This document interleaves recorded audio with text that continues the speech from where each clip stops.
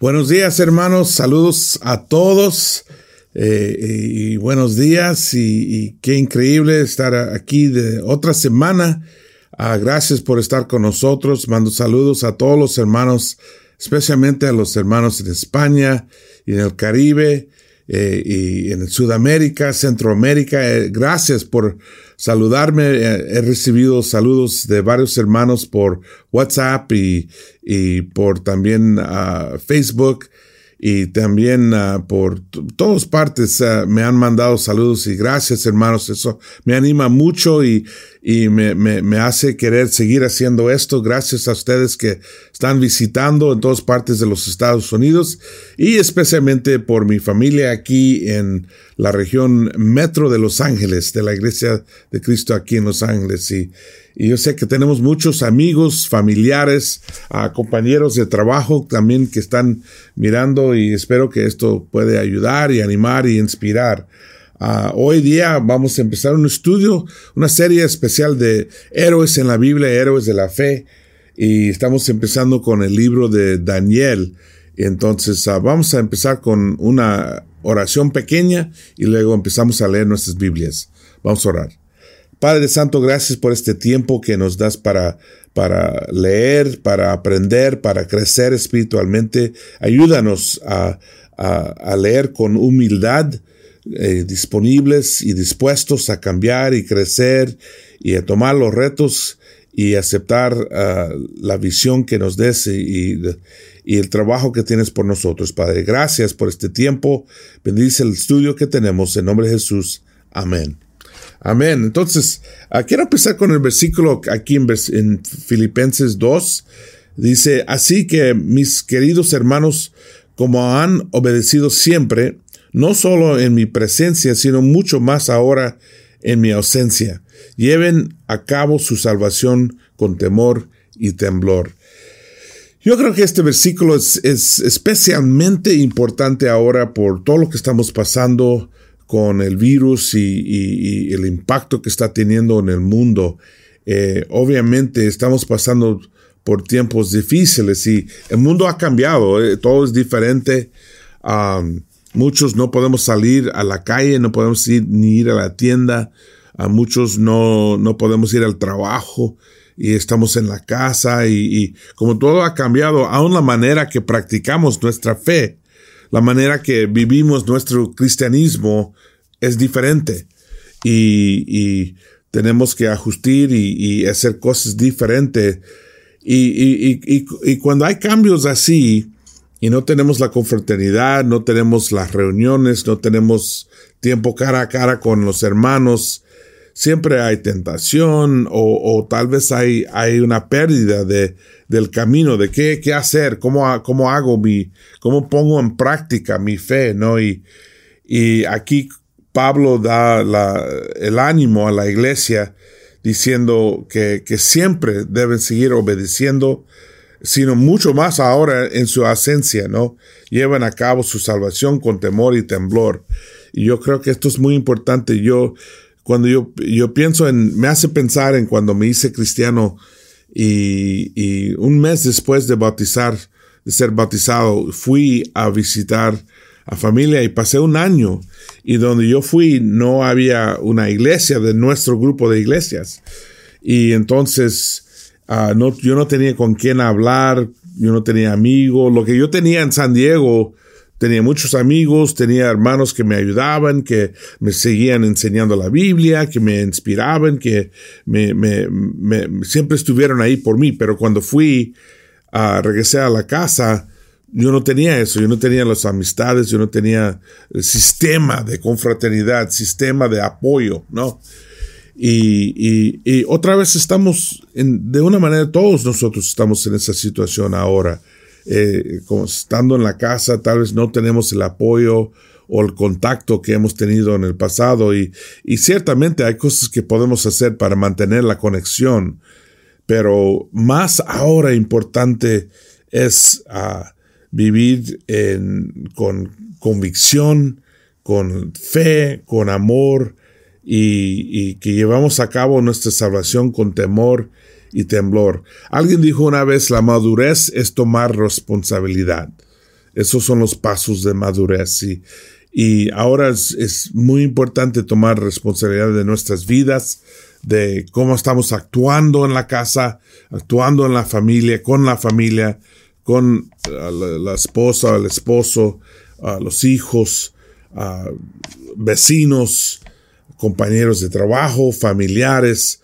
Hay más tensión, hay más ansiedad, hay más temor, hay muchas cosas pasando que sería muy fácil caer en nuestra naturaleza pecaminosa, nuestra naturaleza y ser enojado, o andar frustrado o preocupado con mucha tensión y entonces es nuestra oportunidad para brillar, ¿no?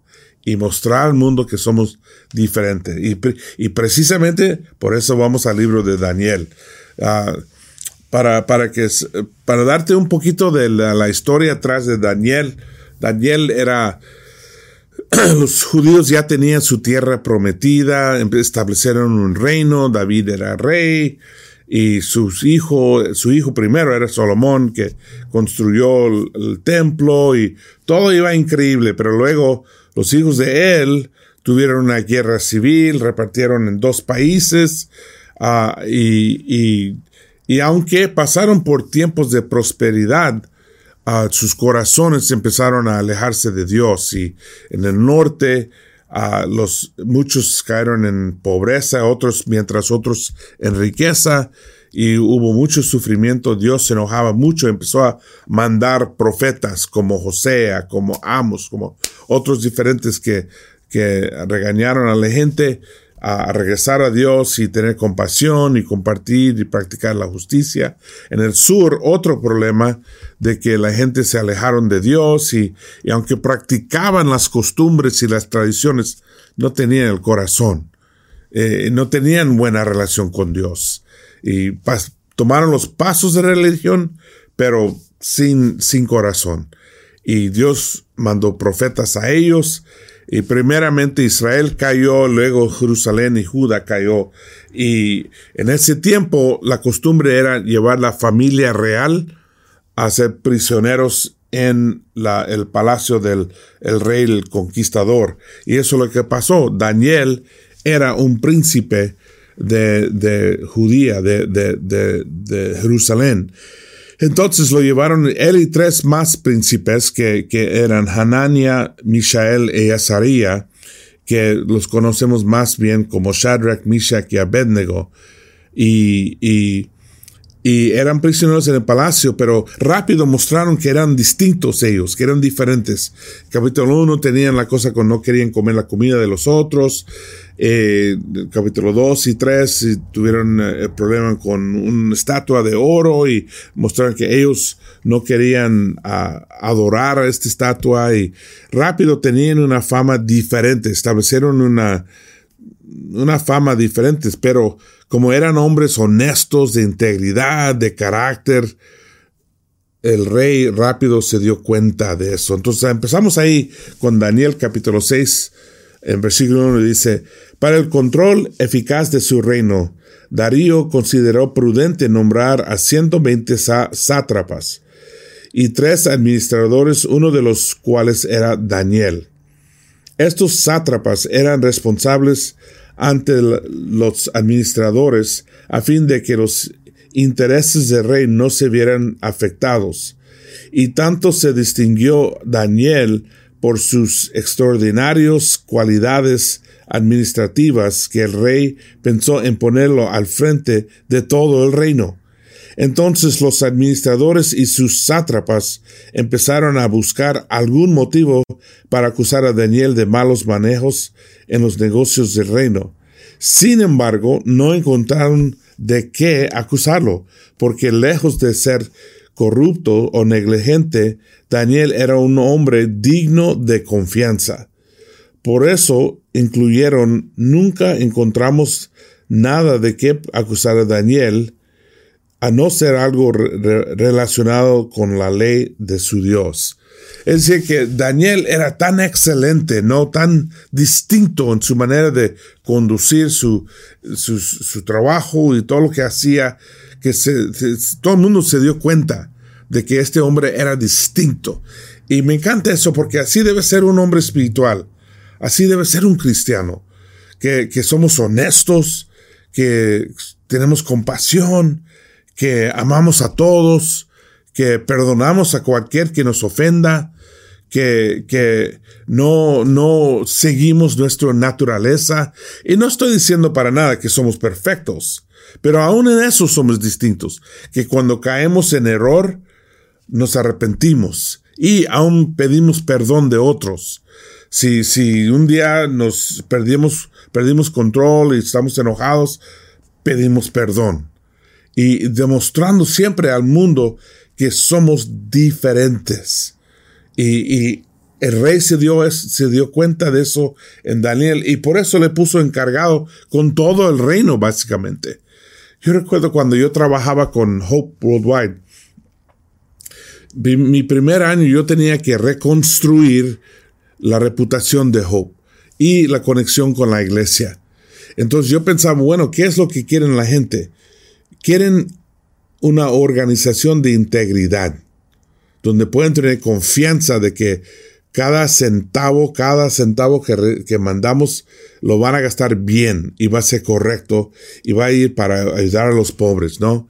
Y pensé, también quieren que seamos una organización de excelencia, que hacemos todo lo que hacemos lo hacemos bien.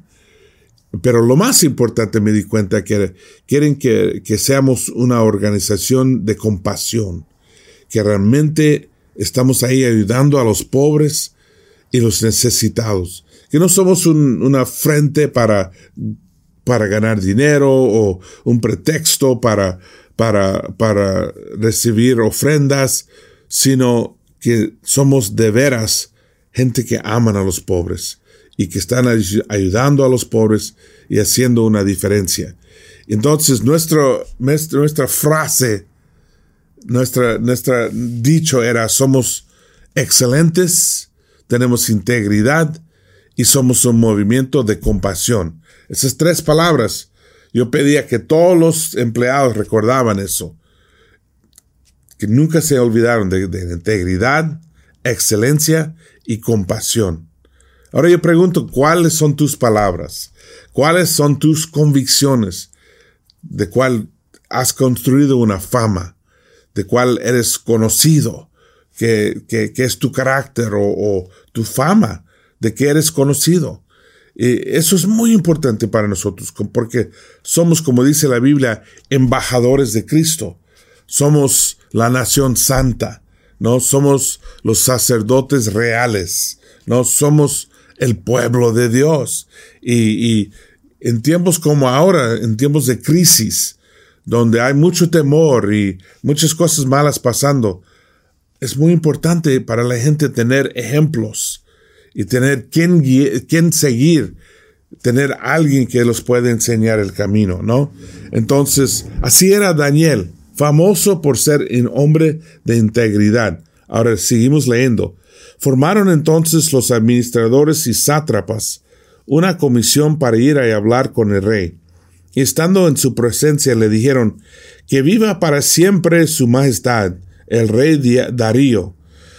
Nosotros los administradores reales, junto con los prefectos, sátrapas, consejeros y gobernadores, convenimos en que su majestad debiera emitir y confirmar un decreto que exige que durante los próximos 30 días sean arrojados al foso de los leones todo el que adore a cualquier dios Dios u hombre que no sea su majestad. Expida ustedes ahora ese decreto y póngalo por escrito. Así, conforme a la ley de los medos y persas, no podrá ser revocado. El rey Darío expidió el decreto y le puso sobre escrito. Ahora, siempre cuando uno trata de hacer lo bueno, hay alguien que trate de hacer lo malo, ¿no? Satanás siempre quiere perseguirnos. Y eso es una de las trampas de Satanás. Él siempre trata de hacer que si hacemos algo bueno, lo trata de parecer malo, ¿no? De hacerte sentir culpable o de hacerte sentir mal. Y ciertamente esto es lo que está pasando en el mundo muchas veces, ¿no? Hay cosas que la Biblia enseña que el mundo no está de acuerdo. Entonces te hacen sentirte mal por apoyar la Biblia, por vivir por la verdad o por insistir en lo correcto. Y eso siempre pasa, es la historia del mundo.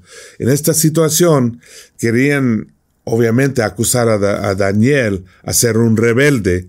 ¿Por qué? Por ser un hombre de Dios. Siempre celos, envidia, son invisibles, pero están ahí, créeme, siempre están ahí. Seguimos leyendo. Cuando Daniel se enteró de la publicación del decreto, se fue a su casa y subió a su dormitorio, cuyas ventanas se abrían en dirección a Jerusalén. Ahí se arrodilló y se puso a orar y alabar a Dios, pues tenía por costumbre orar 3 veces al día.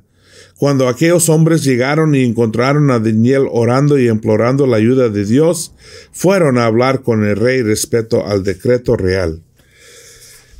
Entonces, Daniel escucha de la nueva ley, ¿no? Cuando se enteró de la publicación.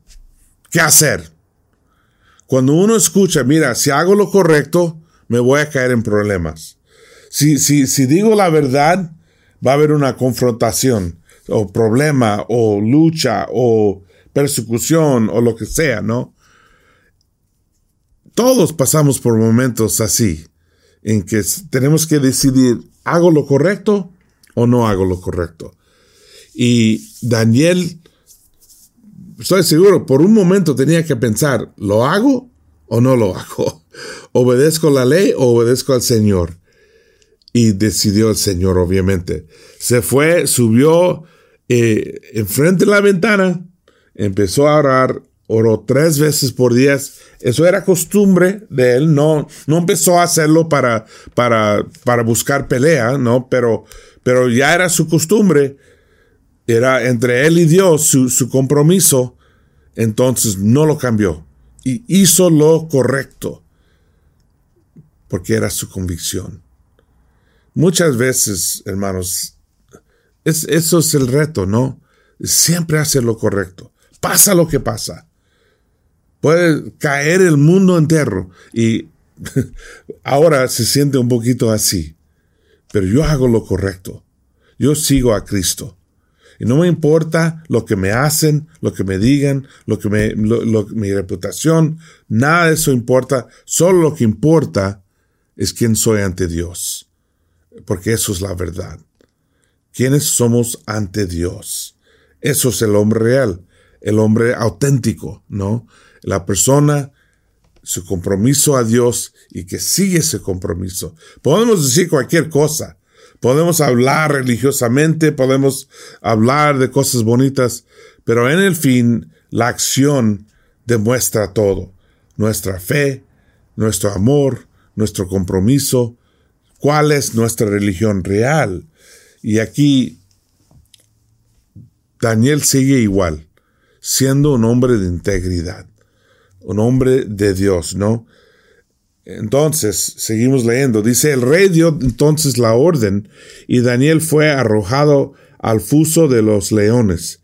Ahí el rey animaba a Daniel, que tu Dios, a quien siempre sirves, se digne salvarte. Mira, esto es la cosa de hacer las cosas correctas, de tener carácter, de tener integridad. Otras personas de carácter o de integridad se dan cuenta, ¿no? Hombre honesto, de carácter santo, de carácter honesto, de carácter dedicado a la verdad. Otros que aprecian la verdad van a apreciar eso. Y aquí hasta el rey está pidiendo que Dios lo cuida, ¿no? Porque no quiere ver Daniel dañado. Trajeron entonces una piedra y con ella taparon la boca del foso. El rey lo selló con su propio anillo y con él de sus nobles para que se sentencia contra Daniel no pudiera ser cambiada.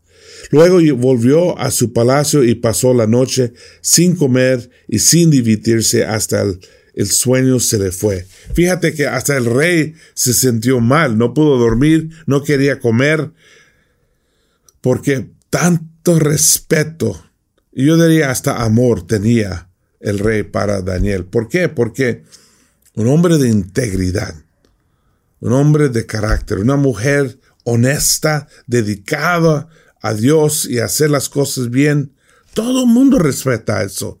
Aunque si por afuera a veces te critican, adentro todo el mundo hay respeto, ¿no? Porque miran tu compromiso, miran tu integridad. Y luego aquí en versículo 19 dice, en el próximo de la mañana, tan pronto como amaneció, se levantó y fue al foso de los leones. Ya cerca, lleno de ansiedad, gritó, Daniel, siervo del Dios viviente, ¿pudo tu Dios, a quien siempre sirves, salvarte de los leones? Me encanta esta escena porque es increíble cómo anda el rey. Él está angustiado, ¿no? Y dice, ¿te pudo salvar tu Dios? Porque él quería, y fíjate cómo lo dice, es el Dios, tu siervo del Dios viviente. ¿Pudo Dios, a quien siempre sirves, salvarte de los leones? La reputación de Daniel era que siempre sirve al Señor. Eso es una buena reputación. Y dice, que viva su majestad por siempre, contestó Daniel desde el foso. Mi Dios envió a su ángel y les cerró la boca de los leones. No me han hecho ningún daño porque Dios bien sabe que soy inocente. Y dice, tampoco he cometido nada malo contra su majestad. Y Daniel siempre está pensando en Dios. Dice, mira, Dios mandó un ángel para salvarme porque no tengo nada contra Dios. Bueno, y tampoco hice nada contra ti. Pero siempre Dios es primero. Siempre demuestra eso. Entonces, esa confianza que tenía Daniel, lo necesitamos nosotros, ¿no? Esa confianza viene de una relación muy profunda y muy fuerte con Dios. De una relación íntima con Dios. Y eso viene a través de mucho tiempo, de orar, de leer y de practicar. Uno puede leer mucho la Biblia y no tener una relación con Dios, porque también requiere practicar lo que dice la Biblia. Y tener un corazón tan suave que la Biblia te puede cambiar, te puede impactar. Un corazón duro puede ir a la iglesia por años y no cambiar. La persona que es hoy ha sido por un año, ha sido por 10 años. No ha cambiado, porque su corazón es duro. No tiene una buena relación con Dios.